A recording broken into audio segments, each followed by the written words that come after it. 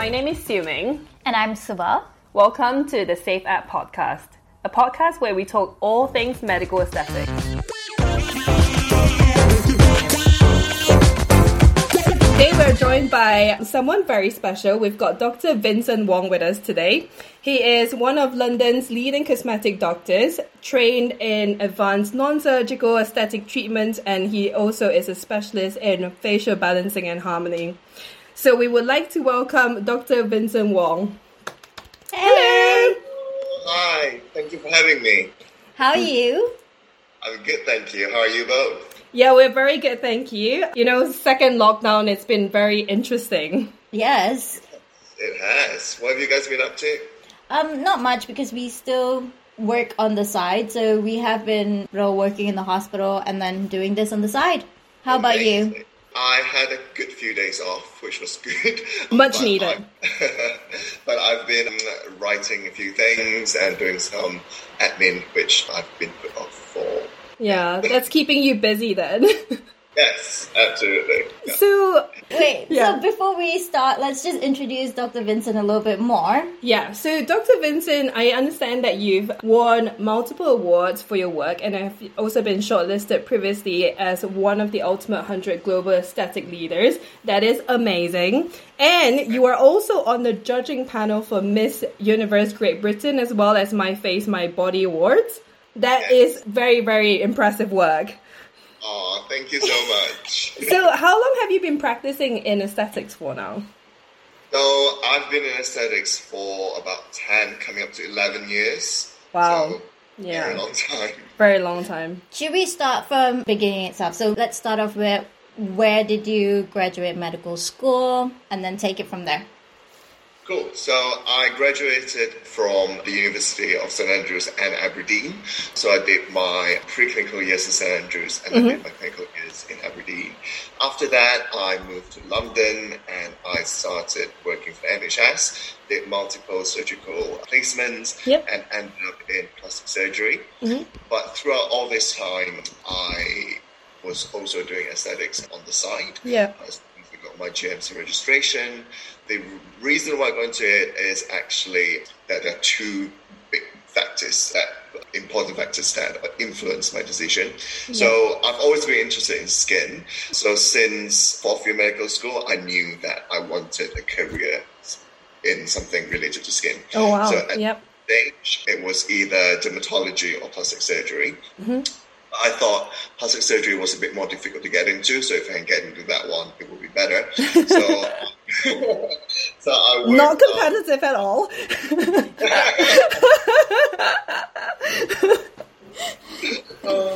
So I kind of like worked my way through and managed to get into plastic surgery. And then I remember at that time, I also had a personal struggle with my skin. So I had really bad acne. Oh. I don't know why, from a young age, I had really good skin. And then as soon as I hit, I think, 20, I just had a really bad adult acne. Oh. So was it to do with any stress or have you found any like precipitating factors? Medical school and exams. And yeah, probably, yeah. And also at that time, I think my diet wasn't the best. So, I think there's a lot of factors contributing to that. Yeah. So at the same time, I was also looking at what treatments that I could have to get rid of my acne. And I remember going to a conference by BAPRAS, which is the British Association of Plastics, Reconstructive and Aesthetic Surgeon in Glasgow. I was presenting a paper that I did for my elective there. Yeah. And I remember being sat down next to this amazing plastic surgeon, Asian man, who was, just talking, and I actually at first thought that he was a junior doctor. Oh. So I thought he'd been a couple of years older than me. And then when he told me his age, I was just like, oh my God, how do you look so young? Oh, wow.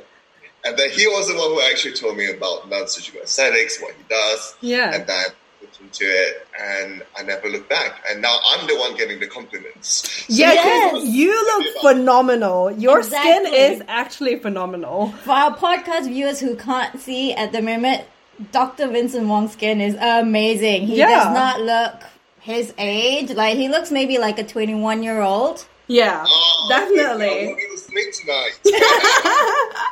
No, honestly, your skin is phenomenal. Like, even from here, like, we can obviously see your face. Yep. So I guess our listeners just have to Take our word for it.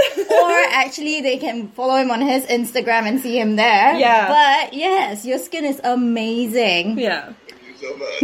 So that was my start of getting into aesthetics, and then when I was able to start actually training in aesthetics, I was trained by Kate Goldie, who is a very well-known aesthetics doctor within the industry, and then I threw myself in the deep end and started my own business, and eventually quit the NHS. Yeah. So that's a very big step for me. Yeah. No regrets then, I assume. How do you find the aesthetics industry in the UK? Share with our listeners, like, something that maybe the listeners might not be aware of. I think the biggest challenge for me is obviously starting my own business, because obviously in medical school they don't teach you all the things you need to know about starting a business. So that was the biggest challenge for me. And also from a lot of people think that, if you're an aesthetics doctor, you must be earning a lot of money. But then, obviously when you're starting out, your income varies from month to month. Yeah. And I remember that being a big challenge for me as well, because I was used to being paid a fixed salary per month for my NHS work. And then, just going from a fixed income to a variable income it took a bit of adapting.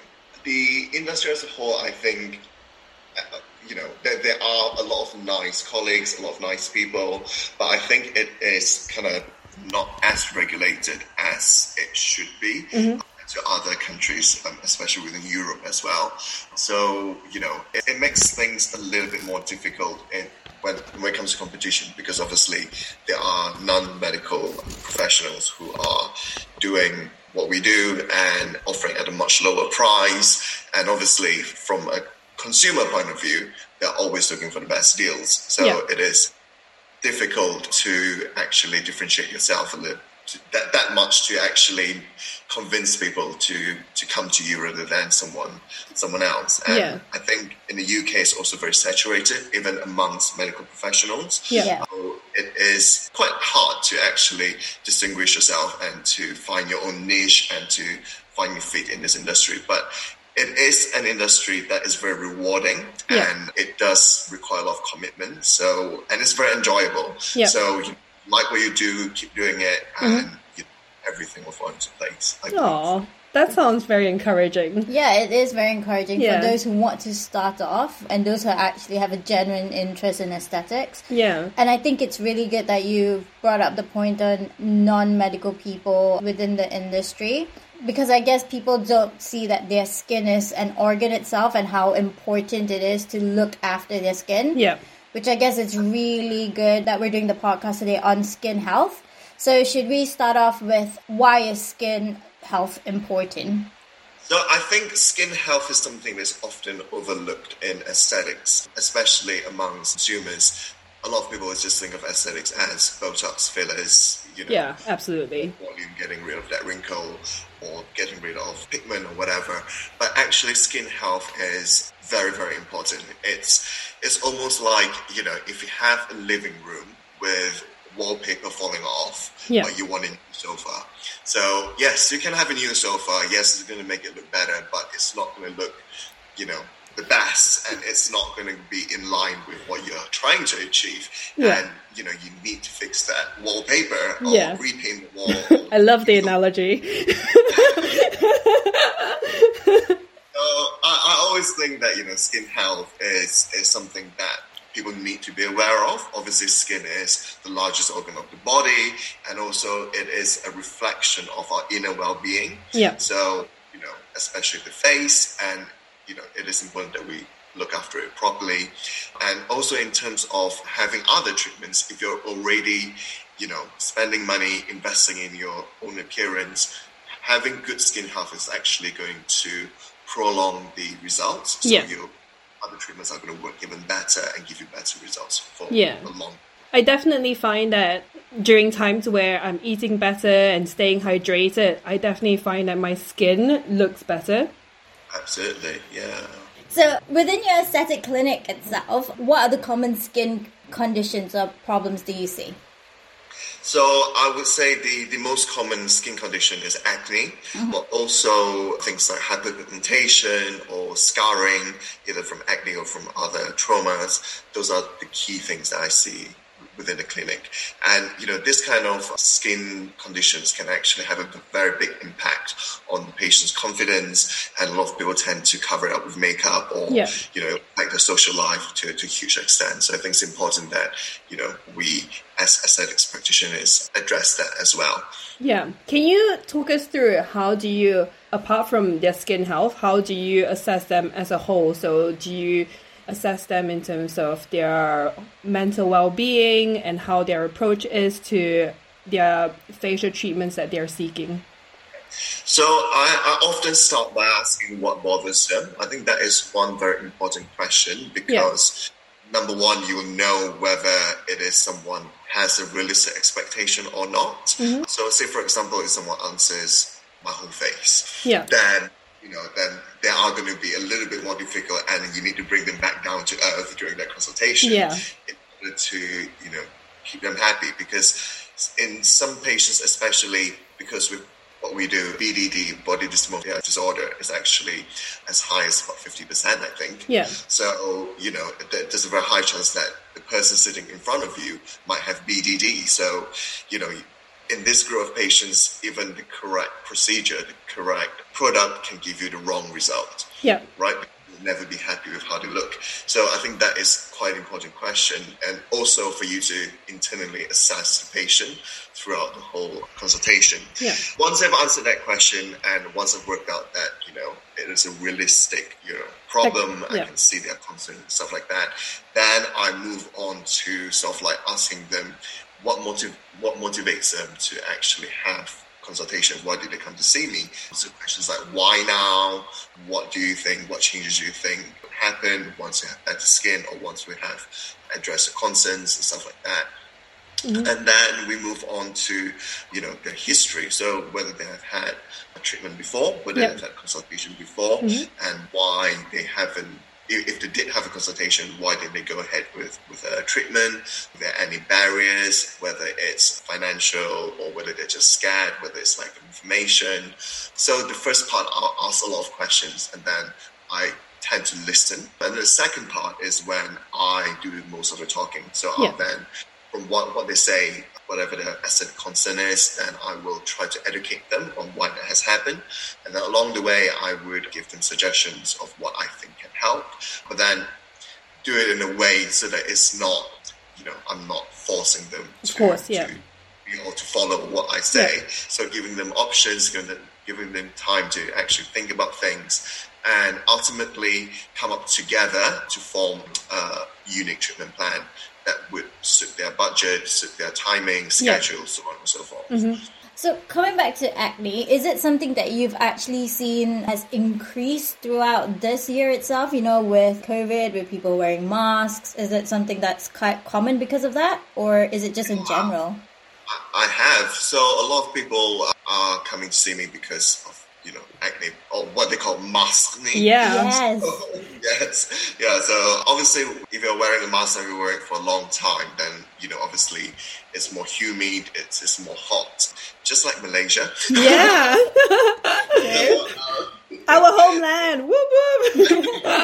So it provides a good environment for bacteria to grow and also, you produce more sebum and things like that. So acne is more likely if you're wearing a mask for a long period of time. And the hyperpigmentation, is it mostly, because I've read that it's mostly for people of like Asian or darker skin. Is that true? Or are you seeing it in everyone? Everyone, I would say. The scary thing is a lot of young people as well, because obviously, we are constantly on our mobile phone screens, computer screen, and stuff like that. And there's a lot of UVA from these screens and TV screens even. And UVA is actually responsible for 90% of skin damage, whereas UVB only burns your skin. So, we are, exposing our skin to a lot of harmful UV rays without even realizing it. Yeah. Okay. And what is the age range that you actually see with acne? With acne, I've treated people as young as 16 years old, and also up to mid-50s. Mid-50s? Oh. So tell us, like, in general, what is your approach to acne treatment? Do you have a first line, second line? How do you tend to approach your treatment? So I tend to find out more about the actual condition. So how long they've had it for, anything that they've realized that makes it better or worse, what they're using on their skin. Usually that would give me a good idea of what I can recommend in terms of skincare products, what active ingredients we should be looking at, how we can help reduce the inflammation, and then look into kind of protecting the skin a little bit more, and also treatments that can actually prevent scarring from happening from an early stage, so that they're not left with the consequences of the skin condition later on in life. Yeah. But treatment ranges from a simple chemical pill or a simple home regime to medications such as Roaccutane and things like that. So it really just depends on the presentation. Yeah. Okay. So what do you think are the common, like when you see people in your clinic, what are the common misconceptions that people have about? Okay, so I think the most common misconception when it comes to skin in general is that people think that they only need to wear sun protection when they're outdoors and when it's sunny. So that is a big no-no. You have to wear sun protection every day. There are two main types of sun protection. So whether it's a physical or chemical block. So if you're wearing a chemical block, you have to reapply every 2 hours. Whereas if you're wearing a physical block, then once a day is enough. It's literally like an extra layer to protect the skin. That's the key thing. As I've said earlier, UVA from indoor lighting, computer screens, phone screen, that can cause a lot of damage. The second common misconception is that good skincare is expensive. That is strictly not true. Yeah. It just has to be effective. It doesn't have to be expensive. So a lot of medical grade skincare is actually very affordable, and medical grade products are a lot better because of the active ingredients, the concentration and quality as well. And I would say the third most common misconception is that sensitive skin is something that they have to live with. So again, sensitive skin is actually a condition that can be easily treated. You just have to thicken the skin back up, and it's not something that you have to suffer on your own for the rest of your life. Oh, that's interesting. Tell us a little bit more about this sensitive skin. How would you go about, thickening the skin up? Before we go into that, can you just get a little bit more in detail about what do you mean about sensitive skin? I was just about to say that. What you mean by sensitive skin. Yeah. So a lot of people think, thin skin is sensitive skin. A lot of people think, if you have a little bit of redness, it's sensitive skin. If your skin reacts to something, it's sensitive skin.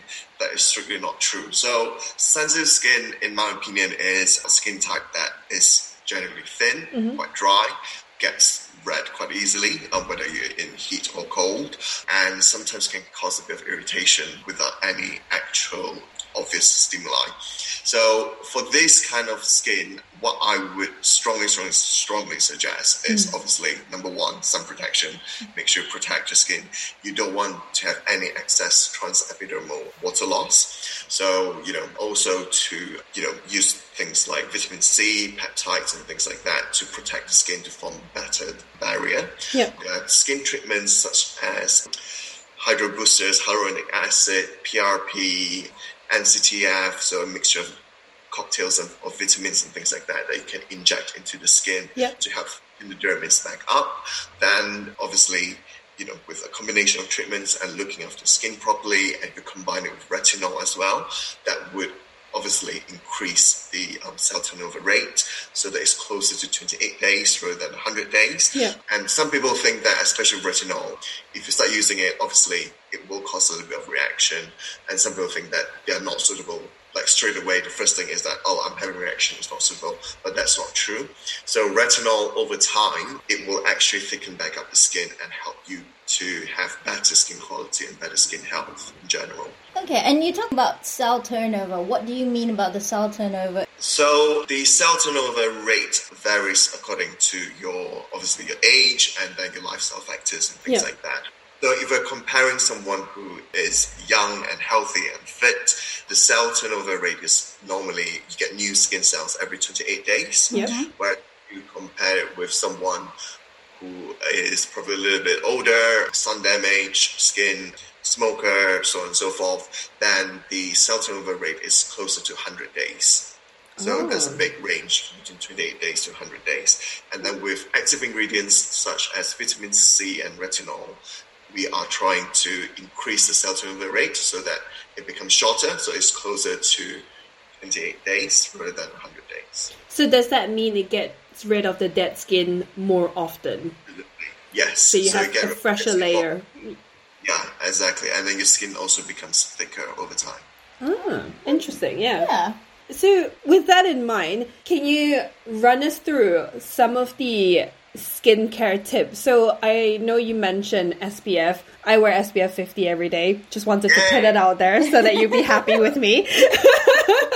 I kind of just started wearing SPF. I won't lie to you. Yeah, I think I've been wearing SPF 50 for about probably the last 5 years. Oh my God, amazing. Yeah, I know. The one thing that I learned, I was like, yep, I'm going to wear SPF 50 every day. Even in the winter, I do that as well. Me too. I use it every day. I actually use SPF 90. Oh, wow. But so another thing that I wanted to talk about was because some people, I've heard that if you're wearing SPF 50, it doesn't really make too much of a difference anymore if you go any higher than that. What are your thoughts about that? It's absolutely right. So SPF is it's more a measure of time limit on, obviously how often you need to reapply it. Yeah. Obviously, if we're talking about chemical block here, so obviously if you're wearing SPF 50, then that's enough protection for your skin, but then you have to reapply it every 2 hours. Yeah. Whereas SPF 90, it doesn't offer you more protection, but then the time in between reapplying it can be a little bit longer. Okay. What about some people who are probably more oily, so then they tend to sweat more and have oily skin, so they might be blotting off the oil and cleaning their face more often, wiping off the sweat. So if in those people, would you suggest maybe SPF 50, but because they will have to top it up more often anyway, or would you say maybe SPF 90 is a better option? It depends on their lifestyle and schedule. If they are able to reapply every 2 hours, then SPF 50 is enough. If not, then I'll recommend higher SPF. But these days, there are also SPF translucent powder that you can apply on top of your makeup and things like that. So it's really, really easy to protect your skin with SPF these days. Yeah, so our listeners, basically what Dr. Vincent is saying is that you guys have to take responsibility of your own skin health and apply that SPF every day, every 2 hours if possible. No excuses. Yeah. So can you suggest some basic skincare routines that we can do at home? Yeah, because you were saying that it can be very affordable. And we basically want to provide our listeners with basically options that are very affordable that they can do at home, Yeah. I think the key thing is obviously to wash your face with the face wash. I know this sounds very, very simple and probably a little bit silly, but I know people who don't wash their face and people who wash their face with hand soap. So do not do that. So that's rule number one. And then obviously we talked about SPF.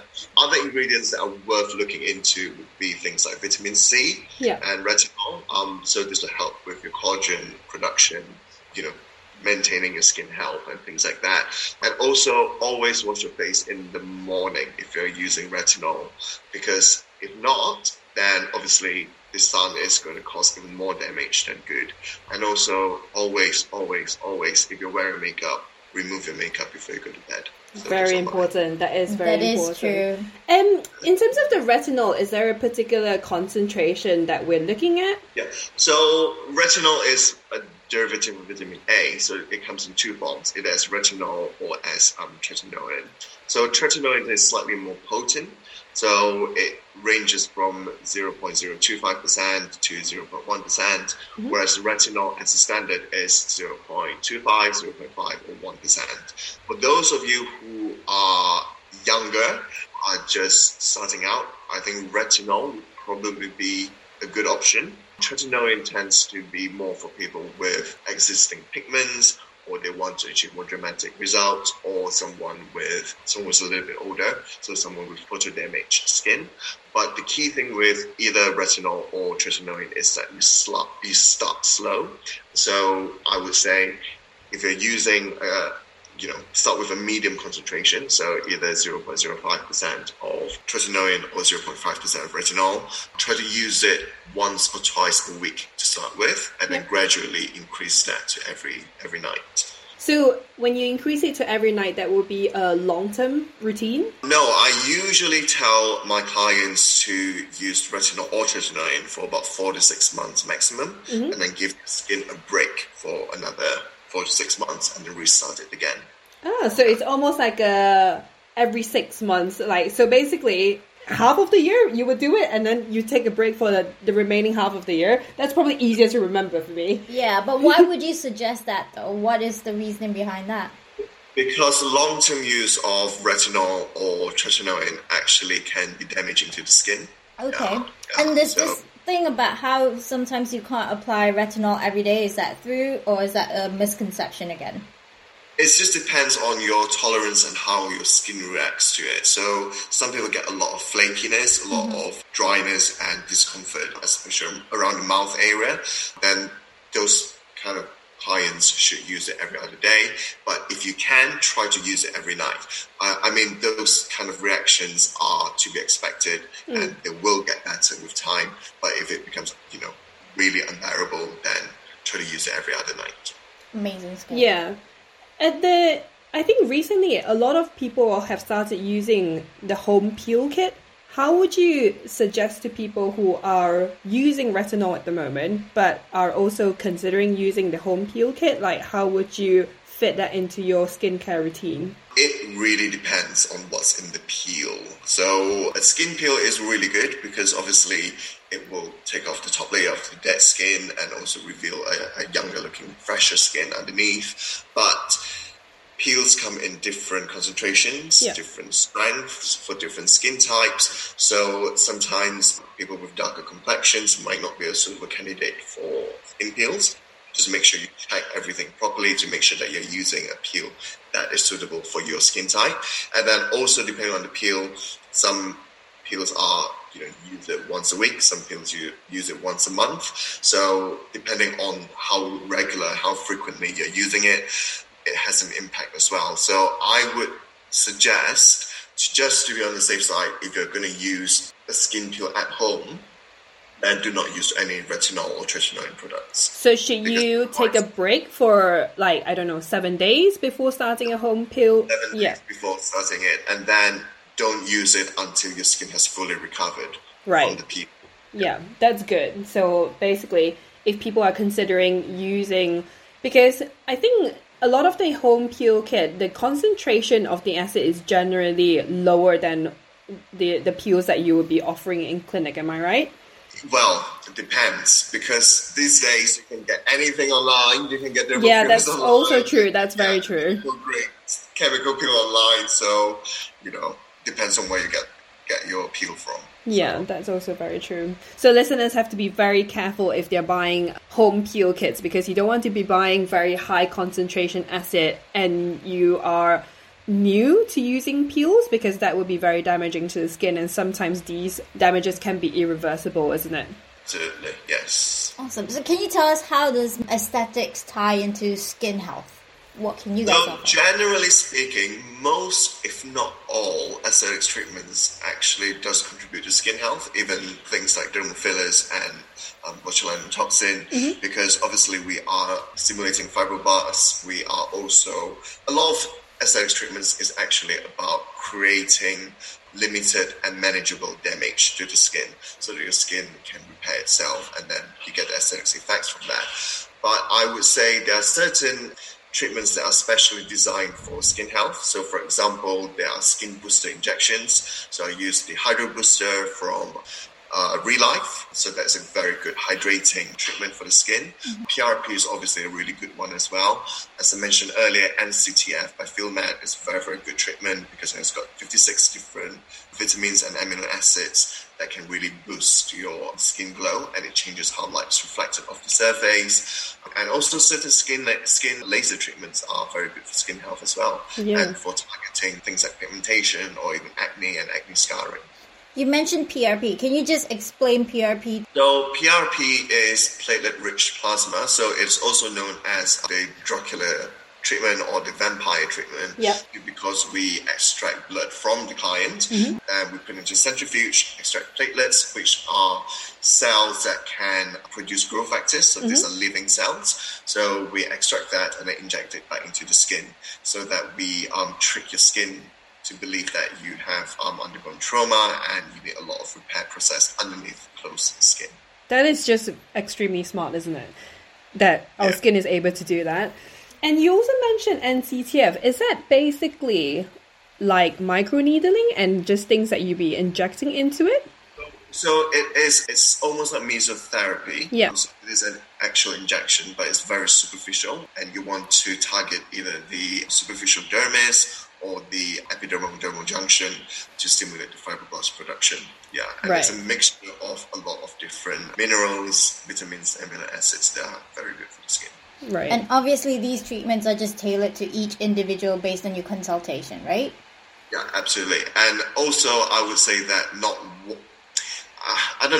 I tend to stay away from standalone treatments. So I wouldn't say this treatment is going to be the best treatment for you or whatever. Generally speaking, combination treatments are best.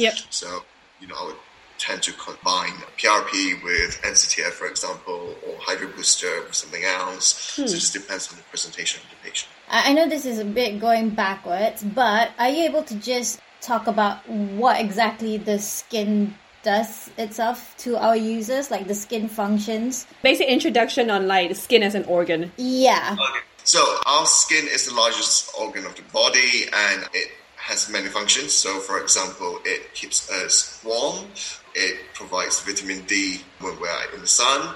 It also provides protection to our deeper structures. Helps us stay away from danger, for example, with like nerve endings and things like that. So if we touch something hot, we automatically move away. So that's a protection mechanism. And also it has a function, hormones, regulations and productions and things like that. What structures are we focusing? So our skin can be divided into the epidermis, which is the top layer, which consists of actually 7 layers of cells in various degrees of dying. So the most superficial layer is actually dead cells. And then the second layer is actually dermis. So this is the thicker part of the skin, and this is where all the exciting things happen. So within this layer, you have blood vessels, you have nerve endings, you have, hair follicles, you have sweat glands, you have collagen, you have elastin, hyaluronic acid, so on and so forth. And with aging, this is the layer that actually gets thinner with age. So, when we talk about skin health or skin restructuring treatments or skin boosting treatments, we are targeting the dermis. So we're hoping to use more collagen, more elastin to increase the elasticity and strength and structure of the skin. And then below the dermis, we have the subcutaneous fat, which is just a fat layer that has stem cells and function. The main function is as protection and as lubrication as well, so that we can move our faces, our skin without any friction. Oh, thank you for explaining that. Yeah, it was much needed. I wish I actually asked this question in the beginning. Awesome. So Dr. Vincent, tell us about, so before we finish, why don't you tell us what is your typical daily skincare routine? Morning and evening? Yeah, fill us in with your skincare routine. Do we really have to do this? Yes. We need to know. Share the secret. It's amazing. So in the morning, I wash my face with dental cleanser, and then I use the toner from Illumia, which has peptides within it, and then I apply a 20% vitamin C serum. My personal choice is Morphe. Then after that, I would put on my sun protection. So SPF 90 from HelioCare. And then in the evening, I wash my face again. Yeah. And then I put on 1% retinol. Oh, okay. And I go to sleep. Oh, yes. And stay hydrated, eat well, the usual stuff. Yeah. That's amazing. I was going to think like you were going to have 10 steps to your skincare routine. Yeah, because you know, like Korean skincare routine is like 15 steps or something extremely long and laborsome. Oh, man. Okay, so I guess I'm going to take that skincare routine. I think we're just going to adopt yours now. Yeah, I'm just going to be like the Dr. Vincent Wong skincare routine. That's what I'm going to do now. Yours now. Oh, thank you so much for joining us today, Dr. Vincent. No problem. And thank you guys for what you're doing. I think it's fantastic. And for all the listeners out there, you wouldn't let anyone off the street to cut your hair. So make sure you don't let anyone without qualifications to inject your face. And if you want any kind of like tips, any advice, any information, please come to Safe App. They are the best. They've done their VAT. It's almost like not VAT. What am I talking about? MOT. Yeah. Awesome. And if you would like to MOT for aesthetics, so make sure that you listen to them, and they are here to give you advice and to help you to get the best quality of your skin, and to also help you achieve your aesthetics goals. Awesome. And if you would like to find Dr. Vincent Wong, he's also available on our app that you can download on Apple and Android. Thank you everyone for joining us today. If you are a client, we are Safe App on the App Store and Google Play, and for practitioners, we are Safe App Partner. You can also find us on Instagram at @the_Safe App, and we are available both on Facebook and LinkedIn as Safe App Partner. Thank you.